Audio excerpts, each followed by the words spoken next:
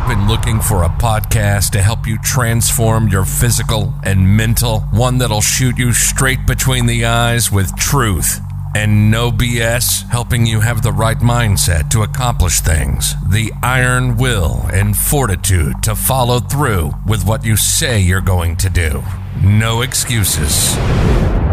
Mark owns martial arts schools, and after 30 years, he has some real insight for real talk, real life, real conversations, motivational, fitness, self-defense, weight loss, live from the Great 1-8. This is Real Talk with Mark Cox.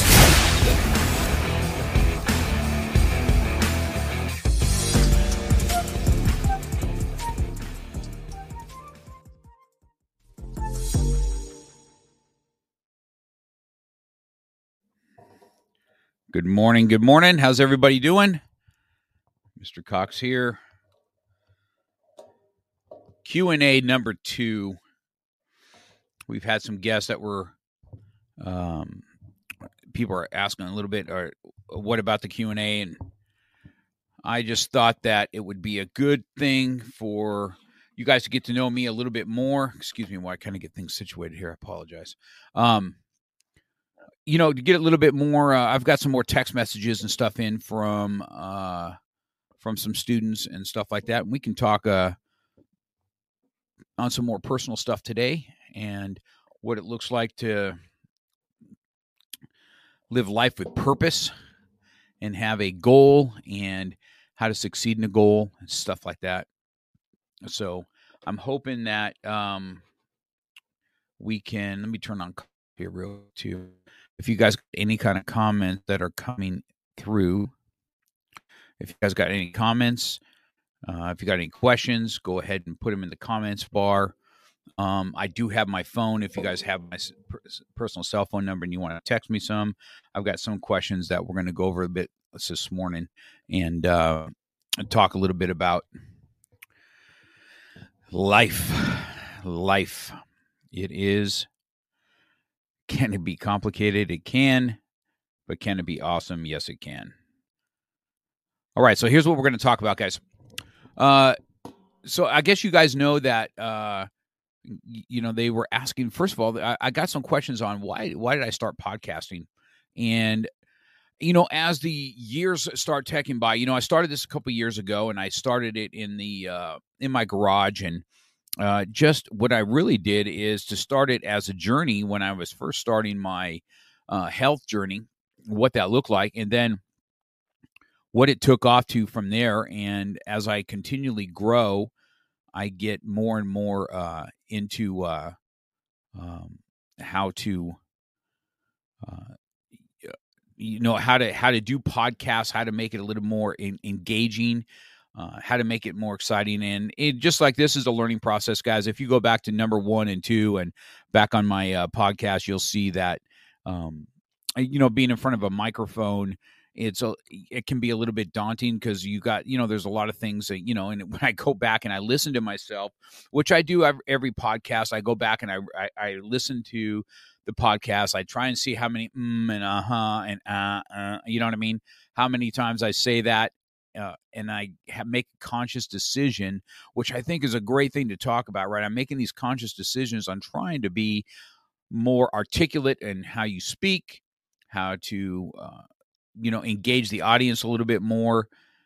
And I have a coach, I question my coach quite often on podcasting, on what this looks like, and continually try and grow an audience. And for you guys, so just so you guys know, if you guys can, this is how you guys can help me grow an audience. Okay. If there's things that in the podcast that you think that you got something out of, okay, if you could just hit a share button and say, hey, listen, this is my instructor, or I've known Mr. Cox for a while, or maybe you don't know me at all, and I've got listeners. Matter of fact, I got listeners across the world. It's kind of, when you go look at your analytics and you see that there's people in Japan, which I believe that's my drum instructor who's in Japan listening, and we got the Philippines, and I had somebody in I don't know, it was Africa or something. Just being able to be in front of a microphone and reach out to an audience is just pretty awesome. To be quite candid, that we have the ability to do that. So the reason I started podcasting, guys, really was, first of all, to kind of do my journey and have it, where I can go back and listen to how I felt back in those days and what I was looking at in those days. And then, believe it or not, is to be able to leave kind of a legacy for my children, right? So, when I'm gone, and they have something they can come back and they can look on and say, hey, this is how my dad felt back in these days. And, my feelings may change as the years go, which they do. As you continually try and get older, you guys, things that you thought were super important are just not as important anymore. It's the busyness of life, and then all of a sudden you hear as a young man that, man, the years go by so fast, and then pretty soon you blink your eye and there you're there as one of the old men, and you hear that, and that's quite the truth, to be honest with you. So here's some questions I got. That's one of the questions I had. Why podcasting? And I did it just so that I can have some legacy. I really, really enjoy, the couple things I like. I like storytelling. I like interviews. I like to I'm always amazed at when I interview people on just the diversity that people have is pretty awesome. And so I enjoy a lot about learning about what others' past were and how that contributes to how they contribute to what they do in life. I just think it's just awesome I always learn something kind of new, like I didn't know about that in your life, that you did that, and that, that's the beauty of interviews, right? And then you make it live, and then it can get very engaging, and then as you get engaging, it goes off to it branches off here, and then it kind of comes back together. And let me tell you, I've done quite a few of these now, interviews and standalone podcast. And I started out just doing, podcasting for traditional, where it's just talking. I didn't have video really involved. They'd come into the studio. In my early ones, you guys can go back and look at Lewis or Myron and all these guys. These guys came into my office, and we were doing podcasting, and it's all started way back in the pandemic, a little bit before the pandemic, but through the pandemic, it even, I even escalated it even more. And then StreamYard comes around, and we're able to do these podcasts. I mean, as much as tech can be a pain in the ass, but it also is awesome that we're able to. I mean, I'm having one of my black belts is a minister out in Papua New Guinea, and we're having a podcast while he's out in the jungle. I mean, think about that. I mean, this is reaching across the ways and bringing us back in together. It's pretty awesome, to say the least. And this is what we get to do on a daily. So that's the reason for the podcasting. And so I got some personal questions today. I thought, I don't want to bring names up because, when you bring names up, it could go south. But one of the questions posed was talking about divorce and co-parenting and any advice that we have on that. This was something that came across text message today. And so here's what I can tell you, because I've done this already. I've gone through a divorce, and we in a 20-year marriage, and then filing for divorce. And not to get into the nitty-gritty, because I'm not really here to pound what happened in my personal relationship back then, but what is the after effects of divorce and lessons learned. Let's talk about the lessons learned and what I've learned from this. So I know that you guys that have gone through this kind of things, you'll be shaking your head and you'll be like, yes, I know how that feels and stuff like that. Here's what I do know about divorce. Divorce is a nasty animal. And and it involves you. If you have kids, it's even more nasty, right? Because it really kind of boils down to money and using the kids to manipulate that to whichever party needs to have it manipulated. And I think that when you I can talk to you from a man's perspective, okay? Like from a man's perspective, right? So I think sometimes, divorce is there's so much anger involved in divorce, right? And the nastiness that goes on because the person you're divorcing probably knows everything about you and everything that kind of triggers you and everything that is important to you and everything that's not important to you. And then it's kind of manipulated against you in a way that, it makes you feel pissed off, sad, angry. These are all the emotions that we go through when we're going through this garbage. And so one thing, if there's anything that I can do after, because I've been divorced for a minute now, and my children are grown young adults, and so I'm in a different place than I was when it was all fresh, and the circumstances surrounding it, and how upset you are.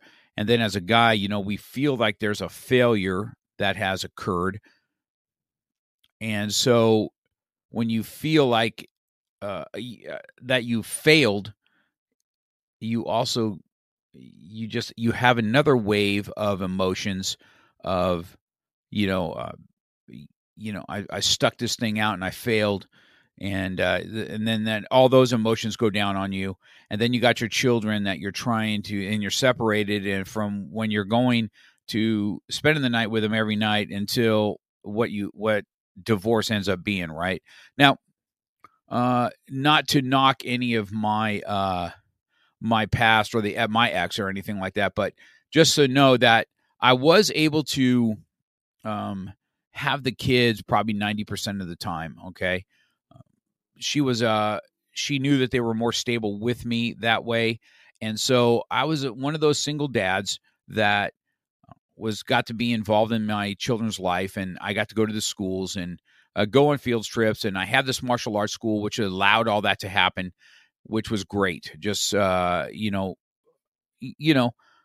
miss some of that, right? Especially in these times, right? In October, we would go and I'd go watch them in their little costume thing, and we would get pictures of that. And then, the Thanksgiving break, and then it's Christmas time, and you're going to go see Christmas pageants, and you miss all that. But I was still able to enjoy it. Now, as far as co-parenting and those are the questions I have, and I can just give you some life experience, guys. Okay. I'm not a doctor by any means, but I'm not a psychologist or anything like that, but I am a realist for sure. And I can only give you advice out of me personally. I took, and this let me just be clear. This didn't come overnight, just so you know. This was years of aggravation, of anger, and everything else that goes with it. Trying to get back at somebody and stuff like that. When I learned just to be quiet in the moment and not, whether you're getting text messages that getting you all fired up and stuff like that, as opposed to reacting, I just let it go. And when there was not as much anger, then I would try at that time and have a better conversation of what it is we had to do. And this has taken a long time. I just came to a point that I would not respond to any text messages of anger or voicemails. I just wouldn't respond to them. And when you don't respond and you don't get a rise out of the other person, because I really feel, if you want to be real, that what we're trying to do is get our point across, and we're pissed off at the other person. And so, there's always a little bit of hurt, and there's always a little bit of dig in there. And let me get their dander all up today. And I've just tried to learn to be quiet in the moment. Because here's one thing I can tell you guys.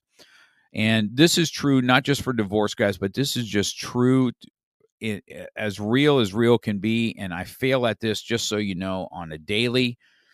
There's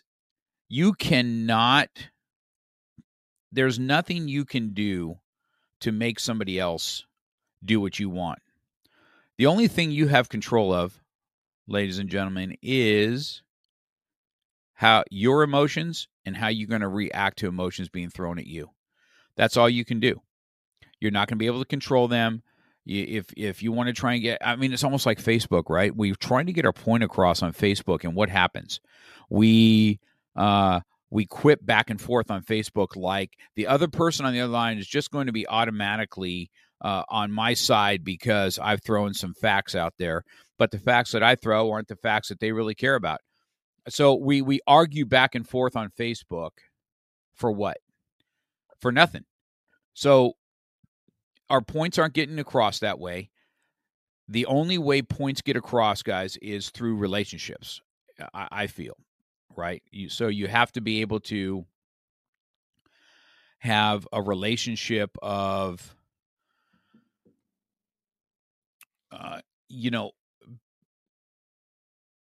if I want your, how am I trying to say this? Because I don't want any dead air, but if I'm trying to get my point across and we are going to argue over Facebook, we get nastier and nastier because we're behind a keyboard and we can kind of say things and stuff like that, stuff that we would never say when we're sitting having a cup of coffee together because it's just rude,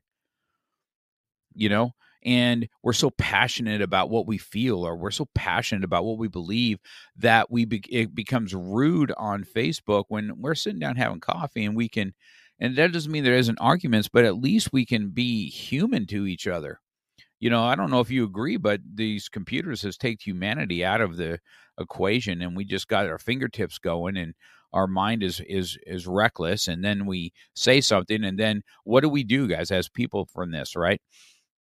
We're going to get a negative comment, or we're going to get some troll, and then it's going to invade our head for the entire day, right? I can't believe so-and-so said that. I can't believe so-and-so said that. And it could not even be affecting them for the day at all, to be honest with you. So I think that when as far as divorce and co-parenting goes, I think of being a matter of fact and then, hard to say, easier said than done, is to have some sort of understanding where the other person is, okay? When things are fresh in divorce, there's so much anger, it's not even funny.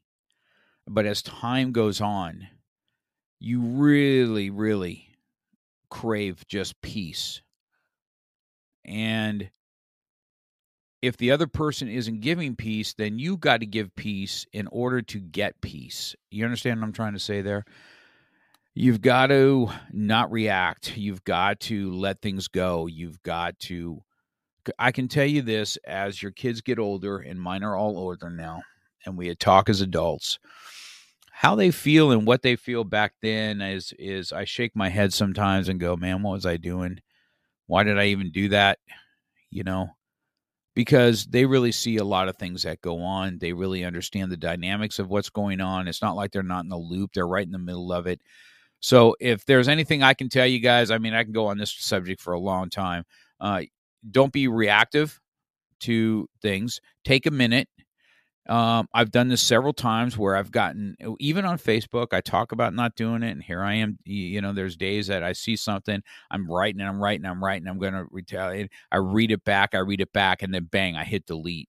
It's almost like weird, right? It's almost like I vented, but I didn't send it, but at least I got it out, and I wrote it out, and that's how I feel. And I hit delete instead of send. And it's like, okay, I feel better. At least I got my point across, and I didn't do something stupid where it escalates to a whole new level, okay, and ruin relationships. Listen, I was really bad at this, just so you guys know, way back in 2012 or whatever, posting stuff and being super political and all that kind of stuff. It just didn't go well It doesn't mean that it doesn't mean that you want to hide your views or whatever you have. If you're on an open thing and you want to talk about your candidate that you like for president, you should be able to voice that. Okay. But it's for real, right? When we start looking at what other people do, we almost take our relationship for granted, going, well, I can't believe so-and-so did what? And we take granted the relationships we have with somebody.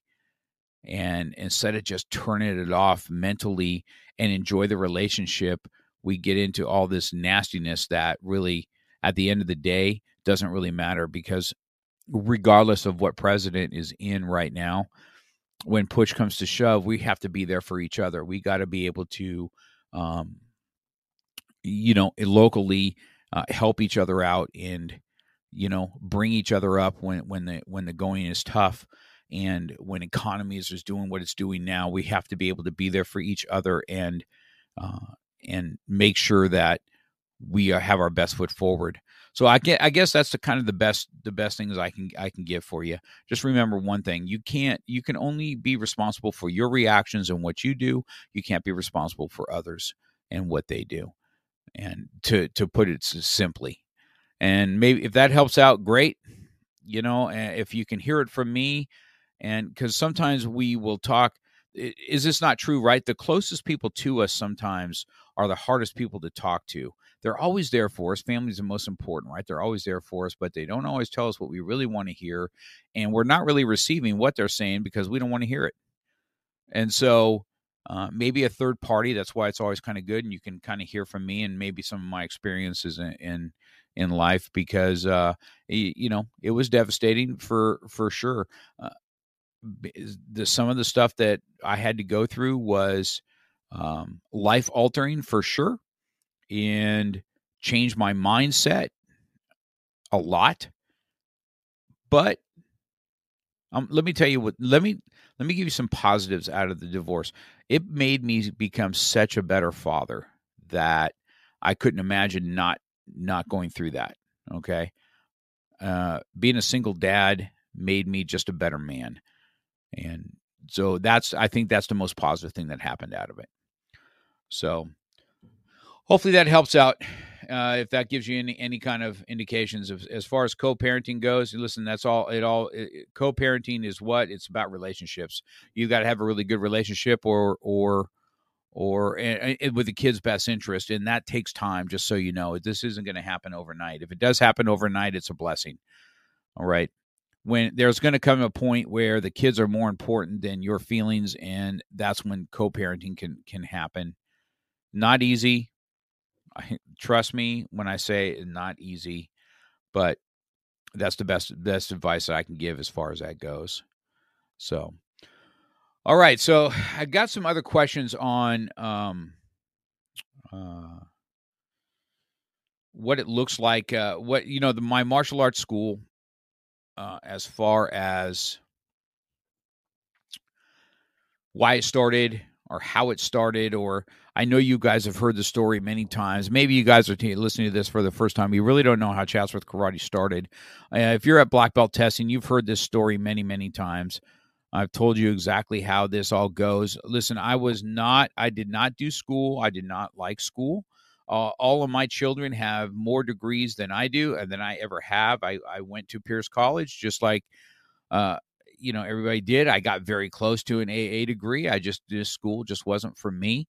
I just wasn't, I don't know. I don't know if I wasn't cut out for it or whatever. I was more of an entrepreneur, and that's what I enjoyed doing. Anytime I worked for a company, I always had something else on the side that I did. And then if you guys don't know my background a little bit, my grandfather, Bryce, was a machinist. My father is a machinist. And they are both, my dad's mechanically, such mechanically inclined. He was an awesome machinist of mine, and so was my grandfather. And so naturally, that's what I started in. And I was in a machine shop and grinding parts, and that's working with super fine tolerances and building things and working on CNCs, which is a computer, that you go program stuff, and and it makes it on a machine and all the stuff that goes with machining. And it's not that I didn't enjoy it, but it just, once again, it was, if you guys know me at all, I'm super competitive in whatever I do. And I was very good at being a machinist that was production. So I'd always be getting there in the morning. I'd try always outdo myself. Okay, how much did I do yesterday? How do I make shortcuts but not sacrifice quality? How can I get more parts out today? It wasn't really me being competitive with other people. It's just me. It's just competitive for me. That's just how I'm built. And so I remember, this is, I guess back in 1985 or so, I was in a machine shop there in Northridge, and I was in martial arts at the time. I used to go at lunchtime and take class when I could, and there was railroad tracks right behind where I worked, and I would, I'm getting ready for black belt testing and stuff like that, and I would go at lunch hour and either run the tracks. This is when I had better knees, but I would run the tracks and get ready for class at night and stuff like that. This is what I was doing. And I had this machine, and I had two machines. I was running two of them. One was on the right, one was on the left. One machine I would get ready, and it would be drilling holes and doing that kind of thing. The other one would be doing the next part of it, and I would just run both machines. I'd run them both. It was just competitive, and there was still downtime, but in between, you'd be putting what's called threads in a part and stuff like that, and I'm making these hydraulic parts for hydraulic motors. That's what I was doing at the time. And so I used to have this vision on I'd had this 3-month calendar every time I was red belt testing, and I would have a 3-month calendar on my machine. I taped it up there. I'd mark it off every day when I'm getting ready, when my black belt testing day is, and what my goals were. And I remember at that time going, this is something I think I want to do. Now, here's a bit of information you may not know, but my Simi Valley location is actually where I started teaching martial arts as a red belt. There's a dance studio in the corner. So if you go to my location, 4361 Township is the Simi Valley location. And I've got 2 of the bays there, but the one on the way left is a dance studio. It's a corner one. And believe it or not, Gary Ruskin, that was Gary Ruskin's Tong Soo Do school back in the day. And I was a red belt back then. Brian Nan was there with me also. And as a red belt, I was teaching class and helping Gary Ruskin with that studio. So it's kind of ironic that 2 doors down, I have a Krav Maga school run by Jay Walker over there in Simi Valley. And it's just, when I look back at that and go, wow, in 1985, I was actually teaching class in that corner building. It was a martial arts school. And we fast forward to where we're at now, and I have a school there. I've had one there 5 or 6 years now. And it's remarkable when you think about it. But on my machine, I used to have this goal. And even back then, I wished we didn't have cell phones like we do now, but I wish I had a picture of it where I would say, goals, black belt, goals, 3rd degree black belt, and, master's rank wasn't even hardly talked about. It wasn't even a topic of discussion back then, but 2nd and 3rd degrees were held in high esteem, high regard. And so I had this goal, and then I had a goal of 100 black belts underneath me. That was my goal. And lo and behold, I got laid off from that job, just so you know, and then I ended up being a pool man, and that's what I did. So once I was out there doing pool work, which I enjoyed, a great summer job, and jumping in everybody's pool and cleaning pools and stuff like that. I enjoyed that. And the winter, it really sucked with the wind here in California. That job was not fun in the wintertime, but it is what it is, and it's what allowed me to open up Chatsworth Karate. I was doing 1987. When I got my black belt, we were doing work up there in the church at Rocky Peak. I started as a ministry, and then all of a sudden it it blossomed where I told Mr. Knight I'd like to have my own school. I found a location. I found a corner location. Now, here's the story. I'm not sure if you know how I came about with this, but I didn't have a lot of money back then. But this place had been open for going on 10 years. No one's ever leased it. It's in the corner of Lassen and DeSoto, and it's been. And so I called this agent, and I had some people trying to help me negotiate, but this guy wouldn't give me the time of day. He goes, well, you don't have any money and stuff like that. And I said, but I have enough students that will cover rent and that would follow me. And he didn't really want to give me the time of day. So what I did is I said, okay, well, if that's how it's going to be, then I need to figure something else out. And I had a student that owned apartment buildings and stuff like that, and he's the one that said, hey, we can run a property profile on this thing and find out who the owner is, which I didn't know anything about back then, but he's the one that helped me with that. And we ran a property profile on this, and then guess what happens? Here we go with we see that a dentist owns this in Reseda, and so I made my appointment to get my teeth cleaned. And when I sat in his chair, I said, I'm not here for a cleaning. I'm here because I can't get the releasing agent to let me talk to you. So I decided to seek you out and ask you if it's possible that I lease this building, and this is what I have.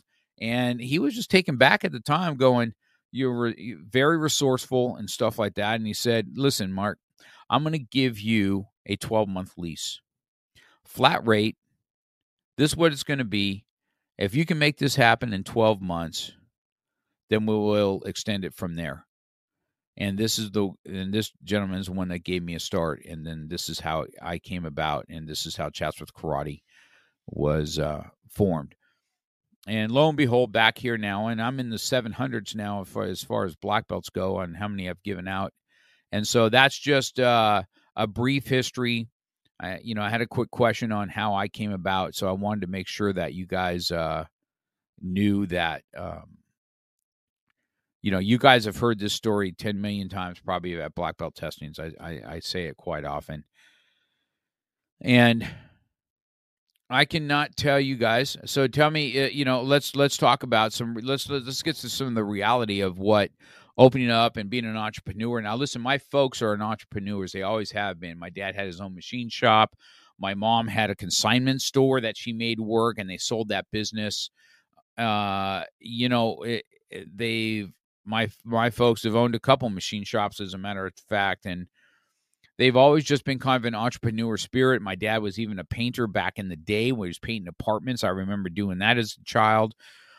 Even myself as a child, my parents gave me work ethic. I may not have done the college route, but my work ethic was impeccable, because even at 7 years old, I go back. I was on a street called Lameda Street in Encino. That's where we lived.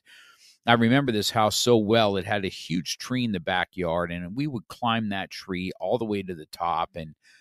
But I had lawns to be done all the way down the block. So I'd have certain days that I would go mow everybody's lawn. And then across the street on Lameda Street, I would mow all their lawns. And I was kind of making money doing that.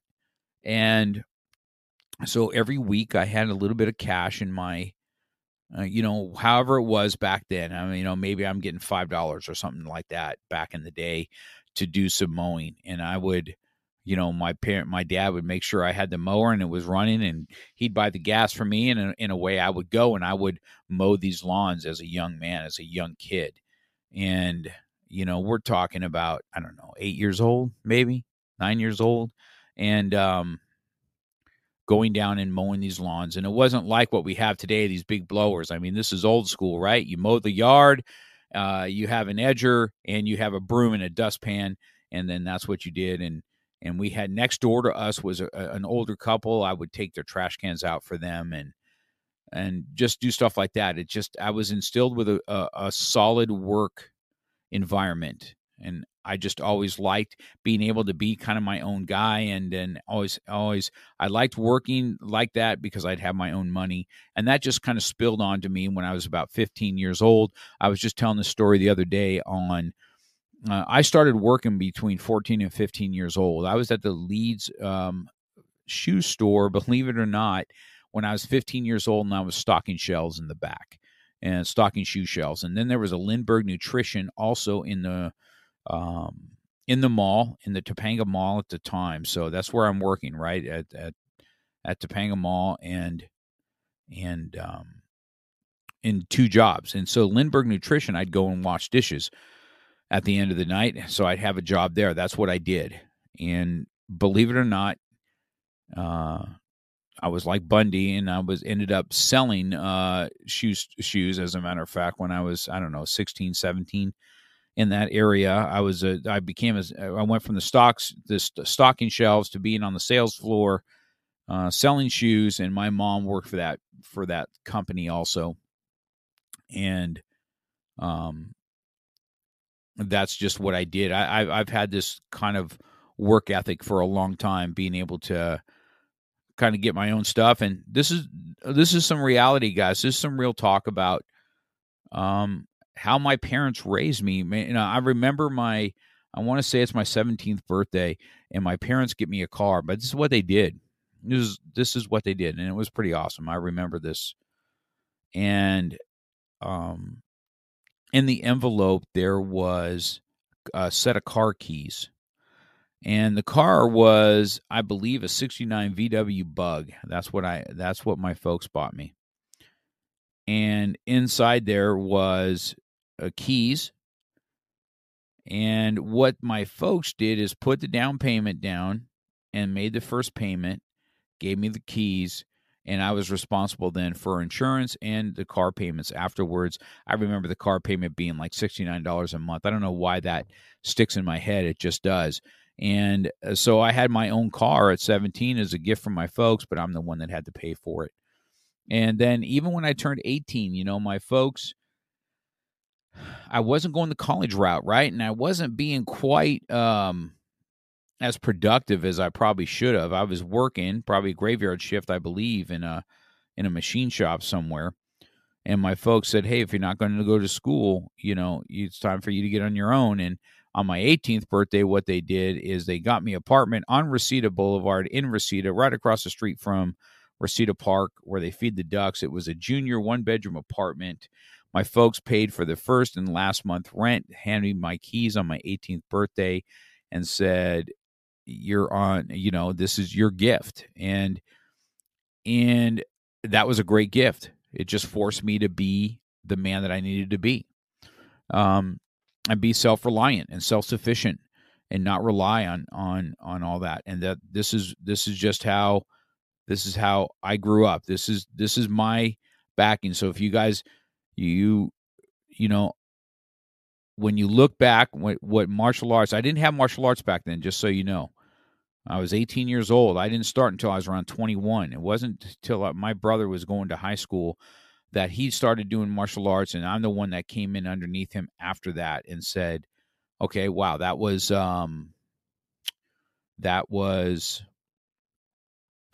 something I wanted to do with him. You guys have heard the story on how I got started in martial arts, and then it just took off from there, and I just knew that I wanted to own a school, and that's what I really wanted to do, and I wanted to change people's lives, and because the martial arts had changed my lives. Had I not had it, even though I had great work ethic and everything, guys, I didn't really have direction, just so you know. I wasn't directed. I didn't have that mentor. I didn't have that coach. I had my dad. My pops is awesome, right? And I watched my dad for many years on how he dealt with people and how he did things, but I didn't have that drive. I didn't have that coach. I really don't know what I would have had if I had a better coach anyway with sports. I played all the sports in junior high school. In junior high school, I was the president of student council. Back when I went to junior high, I was in a private school called St. Paul's in North Hollywood. And then I was the president of student council in my 9th grade year. So back then, you had elementary school, and junior high was 7th, 8th, and 9th. It wasn't like it is today. You go to school, high school, 10th, 11th, 12th. And so these are so you can get some background on me on why martial arts is so important to me. Uh, when I was there, I played a lot of sports. I did all sports, all of them. And I did the student council. I became president of the student council in my final year there. Got a most improved student, I think, in 1977, if I remember right. I'm trying to remember some of these awards. Believe it or not, my junior high days were much more. I have friendships from those days today. I don't have any friendships from high school.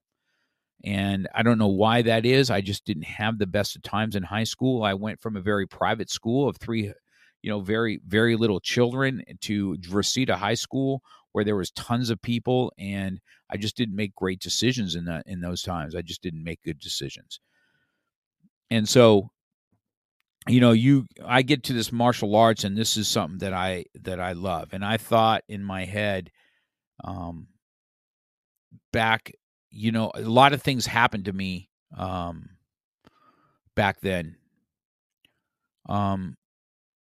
It was November 16th, 1977. This is kind of a life-changing day for me. I remember this like it was yesterday. I'm sitting at Reseda High School, and I'm kind of new at this school, but I wasn't on the varsity team. I was on the JV team with Coach Ray, but I had taken a spot on the defensive side of one of the main guys, right? And so what happened is, his name is Carlos, and I'm sitting on the bench, and he walks by, and he's kind of looking at me, and I'm looking back at him, and he goes, "You took my spot," and I didn't really say anything. He walked past me, turned, and hit me right square in the jaw, and broke my jaw in two places. If you ever look at my inside here, you'll see all the wires. November 16th, I'll never forget this day. It's 1977. He hits me. My jaw breaks here and here. So I had a broken jaw from his hit. And I remember something wasn't right. I didn't get knocked out, but something wasn't right. I went to my coach and I said, "Coach, hey, man." And you could see by his eyes then, and then I had emergency oral surgery. And when your jaw is broke like that, back in that day, they wired me shut. So I had wires. I couldn't open my jaw. I was like this forever. My teeth are clenched if you can't see it on video, right? So you imagine being like this, talking, having to eat through a straw, having to sneeze, having to yawn. That's how it was for me for almost 6 weeks, right through Thanksgiving and Christmas. And my mom's trying to make it so I can have a Thanksgiving, and so she would put stuff in a blender and see if I could eat it back then. And I remember that going, wow, I didn't defend myself. I couldn't do anything. I was naturally a tough guy because I played football and I did all that stuff. But being kind of bullied, I was kind of a tough dude. And then martial arts came around, and I just thought, hey, you know what? This is just going to make me be a little bit better because that's not going to happen to me again. And that's what happened to me in high school. And then I ended up in a continuation through Reseda High School. Believe it or not, I was in continuation school. But once again, I super excelled there. I was on my own. I get to work at my own pace. And when you get to work at my own pace, I didn't have somebody putting a thumbnail on me. I was able to excel in that and ended up graduating relatively quick and being able to go off to Pierce College, which once again, I didn't really go too much into college either. So that's kind of Mr. Cox's background, just so you guys know. But work ethic was really important for me and stuff like that. So we got Patrick here. Let me see his question he's got for me here. Let's say, hello, sir. Martial arts has changed so much since the 80s and 90s, especially with the UFC coming around. Do you miss anything about martial arts from before MMA became so popular and changed the landscape? That's a good question. That's a good question, Patrick, about that. You're correct. The martial arts has changed since the 80s and 90s. It was, back in the 80s when I trained, you just didn't know you didn't know you had your school, and that's what you kind of did, right? And when I got my black belt in 1987, I remember that day. I mean, it was pretty no nonsense. I mean, it was a panel of people that you've never worked out with. And so a lot of black belts back in the day, they'd come in and test your fate, but not have any part of your growth. So, it was a power struggle a lot of times. You had some really great black belts. So don't get me wrong. There's some really guys that are sharpening the sword and voting for you and rooting for you and getting you to David Starachi and Ken Knight and these type of men that were there, sharpening the sword for you. But a lot of times, when you get to testings back in those days, I mean, you missed a key eye in a form, you just failed your test. And lower ranking testings would be up by yourself. I mean, you guys can go on my Venmo and see when I was a green belt. I've got my green belt test and stuff up there, what it looked like doing attacking combinations, doing kicking combinations, and what is changed. Do I miss anything about martial arts before MMA? What I got to tell you, Patrick, the answer to that, what I miss the most is respect. Okay, I mean, it was being respectful in the studio was just something that I do miss. But here's what I don't miss: the impracticality of self-defense. Even in doing karate and back in the day, doing Tang Soo Do back in the day, and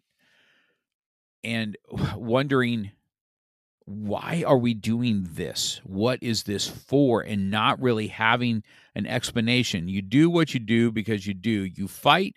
If you're going to be a fighter, man, you came to fight class on Friday nights, and if you got your ass kicked and you came back, you got better. That's your training. It wasn't like we had intro to fighting or anything like that. And so after, once you, I just remember that, which is such a waste, man, right? But we were super tough. I mean, the guys that were fought back in the day were tough dudes. And that's just how it was. And I remember going through this stuff and asking Mr. I, and I remember vividly, I mean, Brian Nan and we would, I don't know, we got really into watching judo and, George Kirby. I took a few classes there. Brian took even a little bit more. And I said, this is stuff that we need. And the biggest eye opening for me, Patrick, was when we did an ATSDA up at the church. I mean, it was packed from all the different schools, all the everybody there. And we were supposed to have Jean-Jacques Machado come and do the second part, and that's who we had there to do it. And David Myers came, and he was a brown belt at the time. I'll never, ever, ever forget this. And I was kind of the pit bull back then, so that was my reputation. I was kind of the pit bull of the studios, and I wasn't the only, most awesome fighter, but I was just one of those pit bulls there, Mr. Ichikawa's pit bulls. And he's coming to do this ground fighting. Jean-Jacques can't make it that day. He sends David Myers. David Myers is a brown belt. And here's the thing about David Myers, right? He's a vegetarian, super thin. And so he's doing this, and we're watching this. And so he rolled with every single one of us. And I watch him tap people out like they are nothing. We have no clue what we're doing on the ground back in those days. Zero, none, nada. And I know I'm thinking, man, everybody's waiting, right? Everybody's waiting for him to get to Mr. Cox, right? And I'm just like, I knew in my head at that time, I'm like, this is not going to go well for me, okay? I'm going to get my ass tapped pretty easily. And so, sure enough, Dave Myers comes around, and it's like, here he comes, and Mark Cox up, and everybody else, and I don't know. He probably armbarred me, choked me 2 or 3 times, and I'm just trying to be just so aggressive, right? And the more aggressive I became, the more loose he became, and the more controlling of me he came. And I remember him laying on top of me and I'm just thinking, This guy feels like he weighs 1,000 pounds and just kind of sucking the wind right out of me. And I remember that day vividly because I'm like, you know what?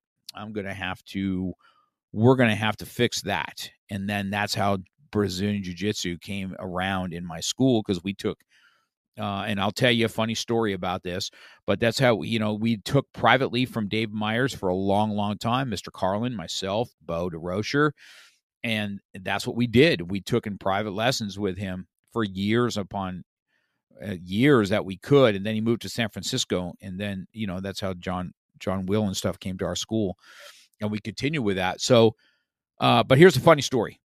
I met John Jacques, and Dave Myers says, hey, let's work out at John Jacques today.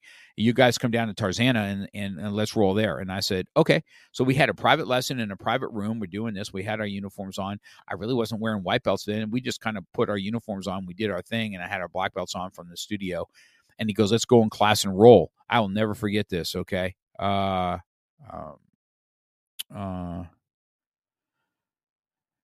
so I decided that, you know what? Let's go out to the mat and roll.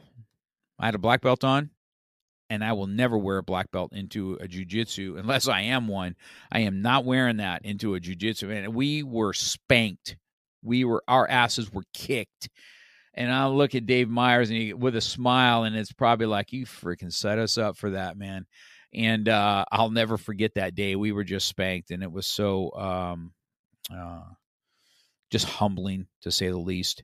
So that was for sure what happened with that's how ground fighting came about. So do I really miss anything about it? No, I think MMA has what made everything else even better. It makes us better.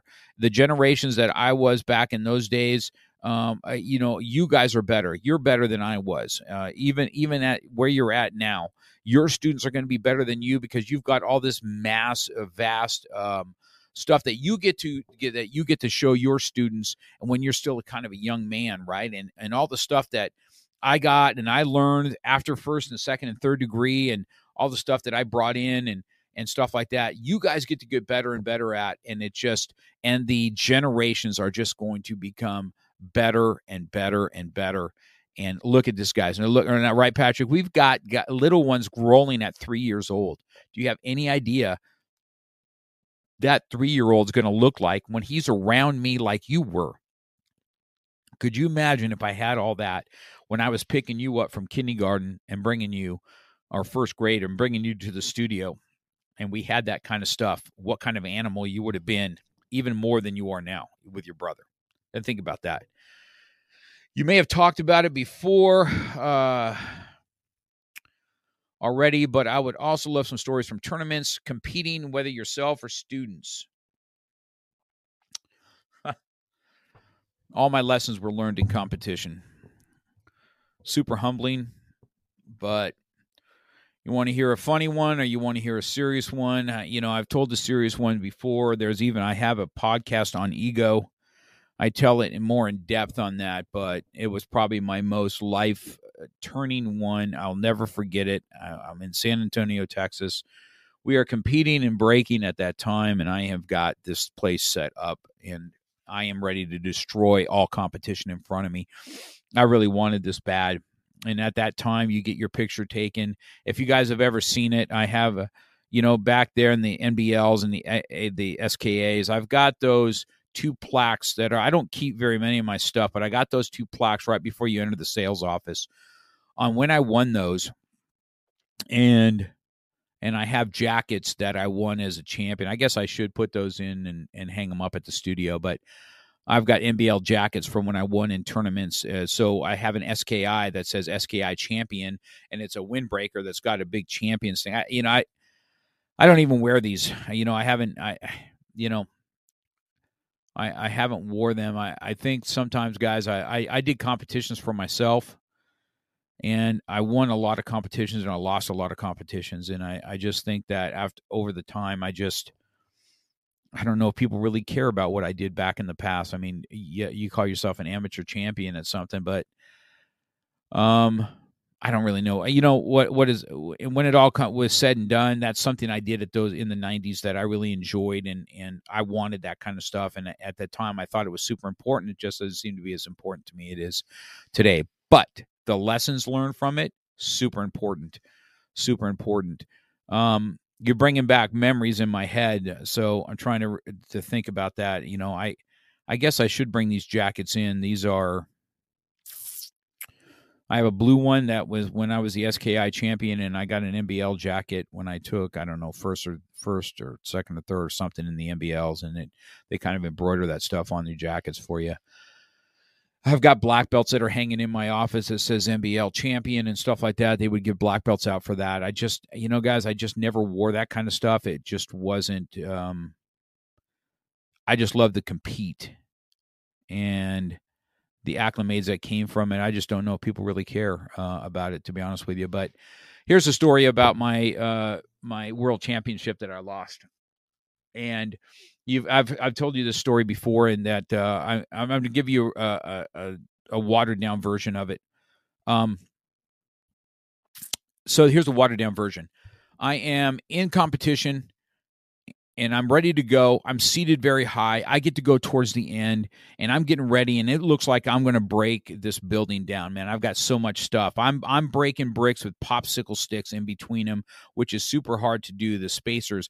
I got some set up where I'm doing 5 or 6 bricks with 0 spacers, none. Just going to pile drive through those things, and this is what I'm getting ready to do. So once I do that, I'm set up and I'm getting ready, and then I see a competition and I see somebody coming in a wheelchair, and I'm like, oh man, you've got to be kidding me. And one of the hardest things in competition is going to compete against a disability. It's just hard. You have to be on your game, and because it's very hard to beat somebody that has those kind of odds, right? And stuff like that. So he comes up, he's before me.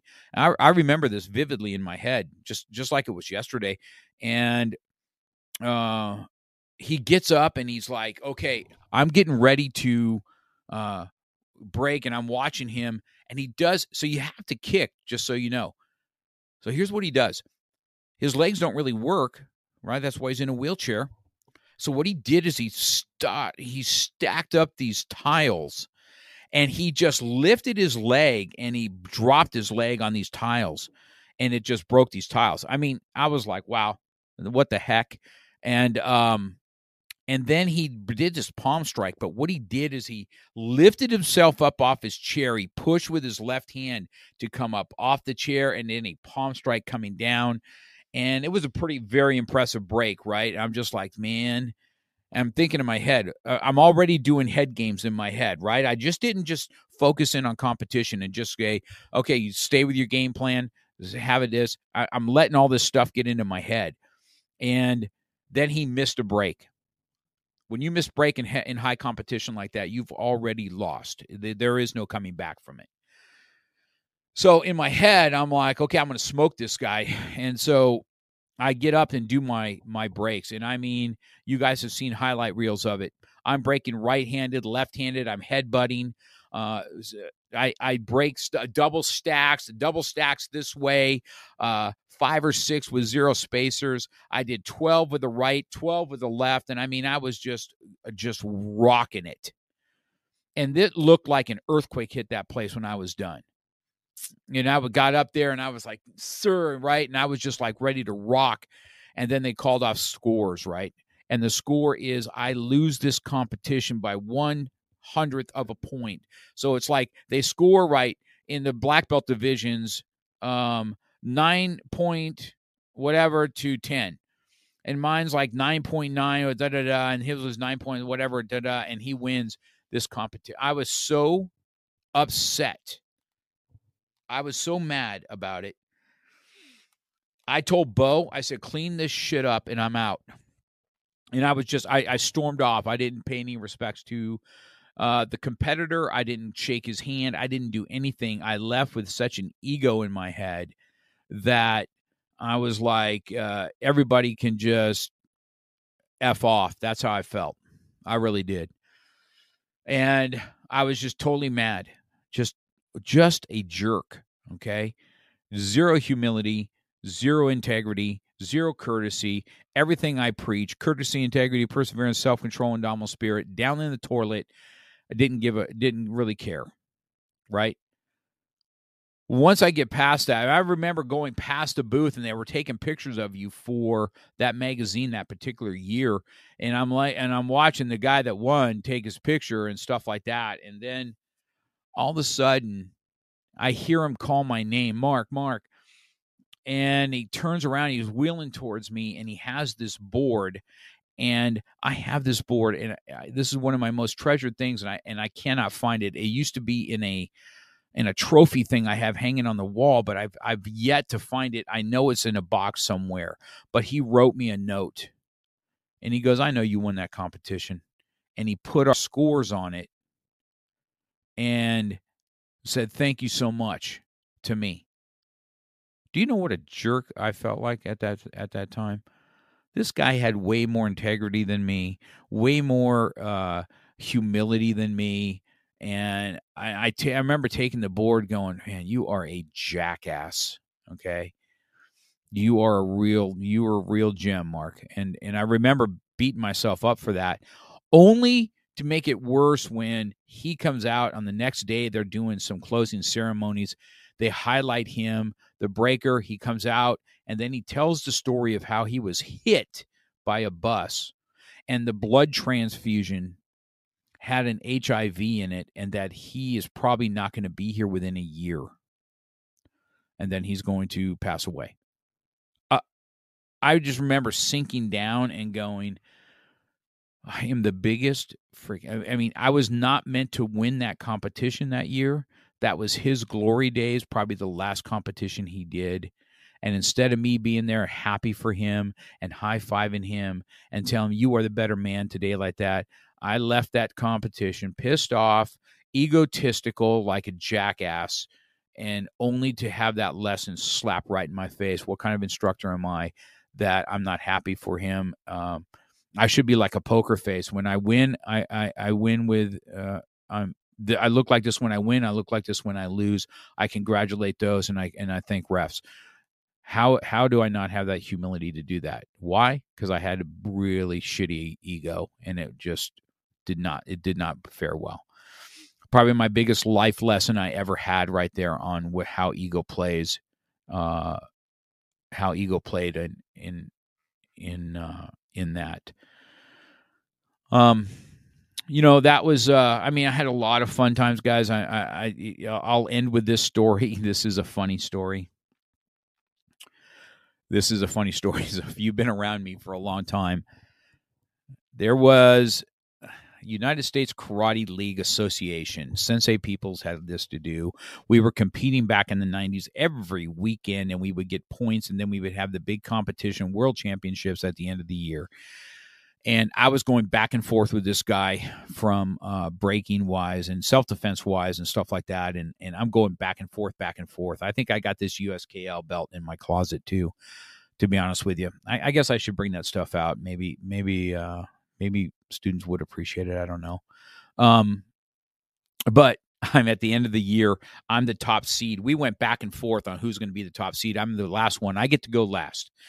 And this is awesome. Back in those days, USKL had a magazine. I'm on the back cover of the magazine. I'm breaking like 10 bricks with an elbow. I'm in the back cover. Okay.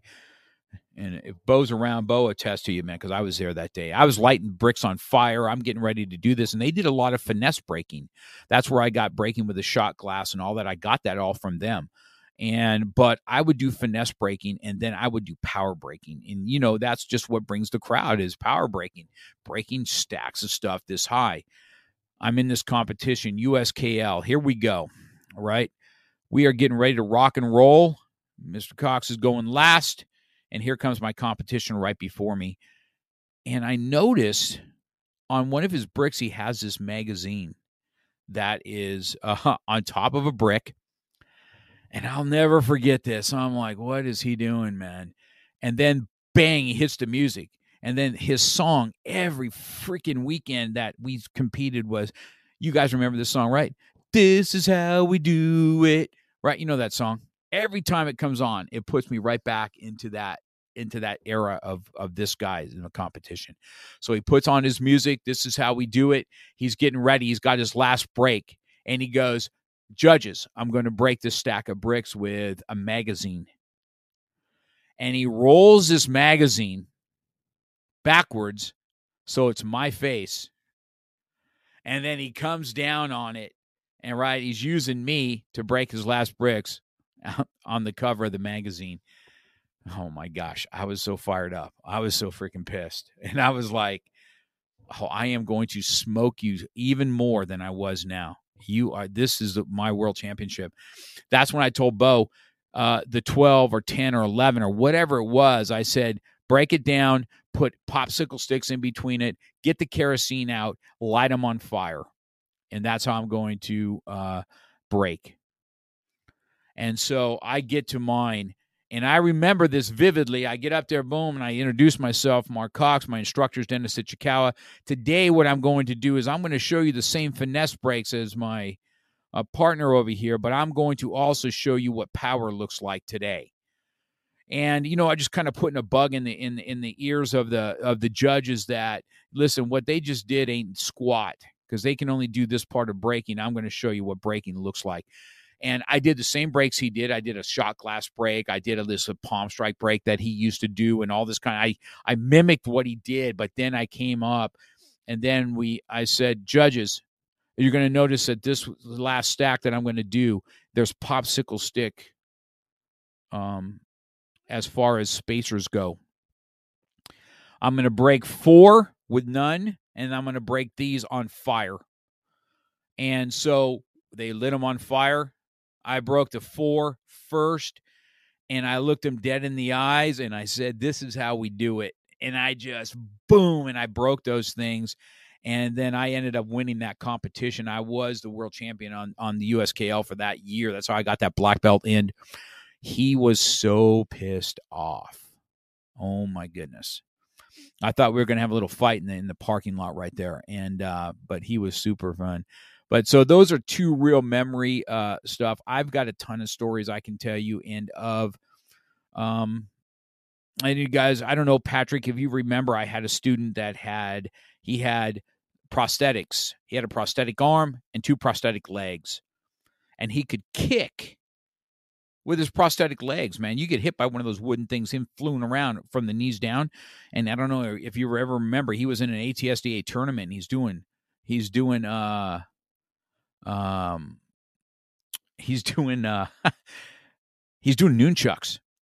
And he's like, whap, whap, whap, whap. And then he takes his arm off and he throws it. So people realize, like, wait a minute. He only has one arm. And he's doing his nunchucks, and he raised his leg up, and he took the nunchuck and banged on both his legs to see that they're prosthetics. And he did this jump turning heel kick in prosthetics to end his nunchuck form. And the crowd was just like, wow, unbelievable that he was able to do that. He was such a cool dude. So those are some fun ones of students. I got a ton of those. We can talk about those in the future. But Ashley Sage, you think about competing in the future, you already know the answer to that, Ashley. This I've got a bug to compete in this jiu-jitsu. At 60 years old, I'll be 61 in March. I'm looking to see what it looks like to do this competition in jiu-jitsu. After going to one, I am definitely going to be competing next year. There's no doubt. If I can find people in my division, in the heavyweight division, that's my age, ready to rock and roll, or I'm going to have to go down to these young 50-year-olds, I guess, next, if that's what it's going to be. However I got to do it, I'm going to try it out. I'm either going to win, or I'm going to learn, or I'm going to choke the shit out of somebody if I can. That's for sure. Okay. We're already in this for an hour and 7 minutes. I hope some of these stories you guys got is good for you. I've totally enjoyed reliving that. I'm telling you that talking about some of this stuff has put memories back in, and this is something for my kids, Michael or Gabe and Danny, Ariel, but even Bo, this will remember. You guys can look back on this and see some of the stuff what martial arts has done. Listen, I have learned a lot of lessons in martial arts, and I continue learning them on a daily. I would say leadership, having ownership is going to be, if any advice I can leave you with on this podcast is have some ownership in yourself. Stop making excuses and start making waves. You know what I mean? Excuses are nothing but fear in my book. You make an excuse not to do something because you're fear of what can happen. I believe that a lot of people didn't compete this last time because they just have, I think there's a fear out there. There's a fear of loss and there's a fear of embarrassment. Hey, I got to put myself out there. And you got to step on that line and you got to do that thing. And I remember stepping on those lines into my competition years and fighting in competition and breaking and doing self-defense and stepping out there and doing things that people are a little bit miffed to do. It's hard to put yourself out there because you're going to have to take loss. There's no way that you become a champion and all you do is win. Impossible. Okay. Impossible. You're going to get, somebody on every given day is going to beat you at something. It just is what it is. And so people get so bottled up in fear that they never experience anything. I've seen this even in the last little competition that we had here at the studio. Students that are very good, but you know why they didn't compete? Because they don't want to lose. Really?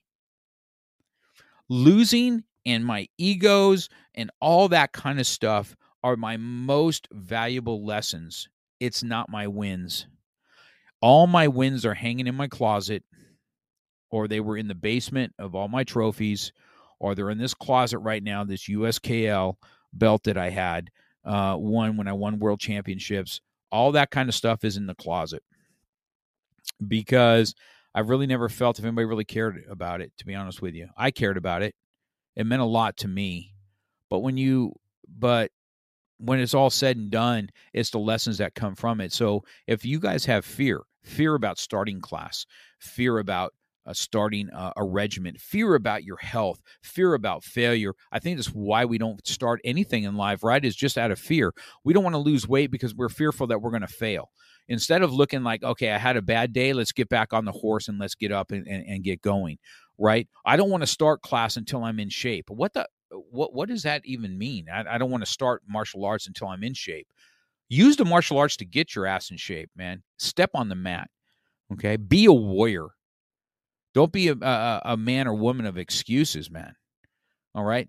Take that first step. Get out there and make things happen. It doesn't have to be martial arts, guys. I don't really care what it is, man. Take that step. Don't go buy a membership to a gym and then never go and say, well, I'm a member at Planet Fitness. That's like here right now, right? I've got black belts here that think that because they're a third or they've done enough time, enough time has come by, I'm getting ready to be a master. I'm getting ready to be this and that. And then they don't even they've not trained for 3 years. Or you're a black belt that got your black belt back in the 90s and you think that you can automatically start teaching again because you got a black belt back in the 90s. Listen to me. If you are a doctor or you're a surgeon, right, and you become a surgeon and you decide that, hey, I'm going to go do politics, and I'm going to go in that arena, and then you're in politics for 10 or 15 years, but you were a brain surgeon 15 years ago, is that the doctor you want working on you? You think he's in the fight? You think he's knows the newest technologies and newest things, what's worked, all those 15 years of experience he's been sitting in doing politics or in the Senate. You see that kind of example? Well, it's the same thing with a black belt, man. Are we just going to think because we got a black belt that we're automatically there? It doesn't mean you didn't earn it. You've definitely earned it. Everything you get to put going down forward, I earned a black belt in this. I earned a black belt in that. And the lessons learned from learning the black belt, it goes without saying. In courtesy, integrity, perseverance, self-control, indomitable spirit, having perseverance, getting through me, all that valuable life lessons, that does not go away. But martial arts and fighting is a perishable skill. If you do not sharpen the sword, okay, and continue your training, and stay in tune with the best things or the most cutting edge things that you can do and improve yourself on the daily, are you really a well-oiled machine black belt? Okay. Is that the black belt you want on your side? Or do you want the aggressive hockey player that just came off a game and they're fighting on the ice? Which one do you want? The one that was a black belt 10 years ago, right? When they're 12 or 13? Or do you want the young man that's on a hockey player that is nothing but natural aggression? Come on now. Or a military man or woman, right? So those are things that I think about. These are some of the lessons I've learned as far as being a martial artist, guys. I hope that I've answered some stuff for it. Let's see what Viverka says. I'm going to kill him. Well, I'm going to try. I can tell you that for sure. I'm not going out to lose, but I never went out to the competitions to lose, but I've done some mistakes and lost. I can do it. Let's see. What's this one say? Always trying to not to be a kitty cat. Yeah, well, we know what that really means. If you know, you know. Think about it for a minute. So I think that I'm going to wrap this up, guys. Enjoyed my time. Enjoyed reminiscing a little bit. I will have people. I believe I have interviews coming up. Listen, we got some awesome people coming up. December, the end of December, we got Jay Walker. Him and I are going to talk about 75 hard, and we're going to talk about this competition he's doing right now. He's in a bodies competition. It'll be done by the time he gets on. Robbie Edelman from Ventura is going to be on here right now soon. I've got one guy, a pastor from church that's going to become, his name is Chris Trio. He's coming on. Now, listen, guys, this is a guy's story is going to be off the chain because he started with us in what we did called Fight Club, and who fought drug addiction, drug dealing, all that, and now is a pastor. And a lot of that started in what was called Fight Club, which is basically a Bible beatdown where we would talk about the Word of God, pray for each other as men, and then beat the snot out of each other for a good hour. And just so you know that we're bringing that back. It's going to be Tuesday nights at 8. That's going to be happening here after the first of the year. It's an 8-week thing that we do through the church. Looking forward to doing that again. But we've got some awesome, I've got some other people kind of in the ball pin right now that you guys are going to really get to enjoy. So I hope you have an awesome day, guys. I love you all. Peace out. You've been listening to Real Talk with Mark Cox. Real life, real topics, real conversation. We're passionate about motivation, fitness, self-defense, weight loss, and coming at it from a real angle. We hope you've gotten some useful and practical information from this show. And we hope you had fun. We know we did. We'll be back soon. But in the meantime, hit us up on Instagram and Facebook at MarkCox100. Make sure to subscribe and review. And tell a friend or two about the show. For more, hit up the website at markcox.com. Till next time, keep it real.